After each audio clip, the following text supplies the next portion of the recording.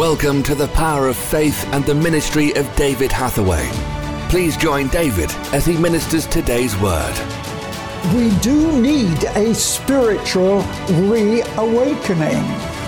And I come back to Pentecost because, you see, Pentecost was the descent of the Holy Spirit.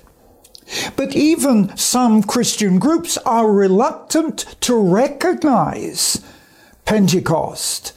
And in my early years, when I was just a young pastor, Pentecost was not as accepted as it was to become, because the significant thing about Pentecost, and even if you Google it or look in history, the significant thing about the arrival of the Holy Spirit was the sign of receiving of the Holy Spirit was speaking with tongues. And that still applies today.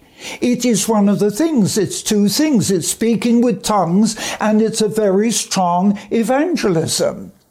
And if you turn from, I was looking and sharing with you from the Psalms, but if I turn you into the New Testament, and we all know what happened on the day of Pentecost, but following that in chapter 4, I see some tremendous things. For example,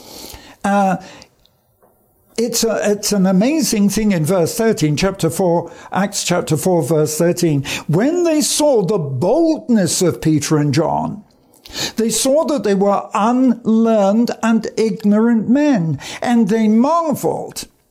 And they took knowledge of them, not because of their intellect or of their education, but because it was obvious that they had been with Jesus. And one of the purposes of Jesus sending the Holy Spirit at Pentecost was very simply this. It was, he said to them, look, I'm going to go.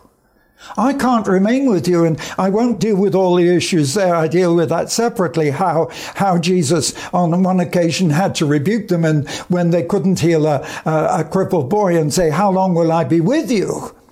He knew that his ministry was only a short time, and he says, if I go, I will send the Comforter. That's the Holy Spirit. So it was almost conditional. If I go. And he said two things. One, if I go, I will send the Comforter. And he also said, if I go, I will come again.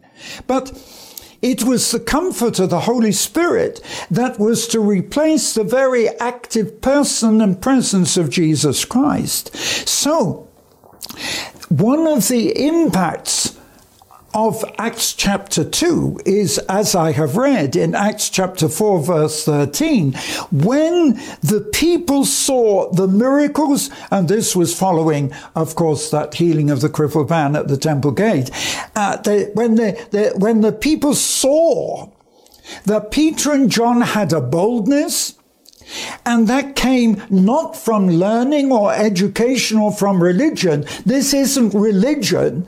This is personal relationship with Jesus, because they said, these men are different. They've been with Jesus.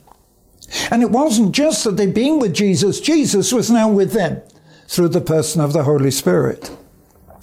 And you can look beyond that, because I look at verse 29, and here is, they are saying, Peter and John are saying, Lord, behold their threatenings. Grant unto thy servants that with all boldness may speak thy word, and that you, O God, by stretching forth your hand to heal, that signs and wonders may be done in the name of your holy child Jesus. And when they prayed, the whole place where they were assembled was shaken, and all those people listening were filled with the Holy Spirit.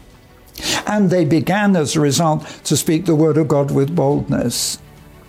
And in verse 33, this is still Acts 4, it says, and with great power gave the apostles witness of the resurrection of the Lord Jesus, and the grace of God was mighty on them.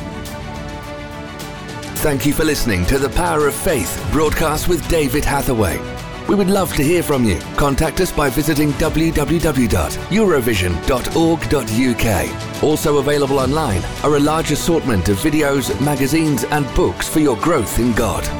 We would like to give all new subscribers to David's ministry a free gift. To receive your free gift, visit www.eurovisiontv.org. Remember, those who know their God will be strong and do exploits.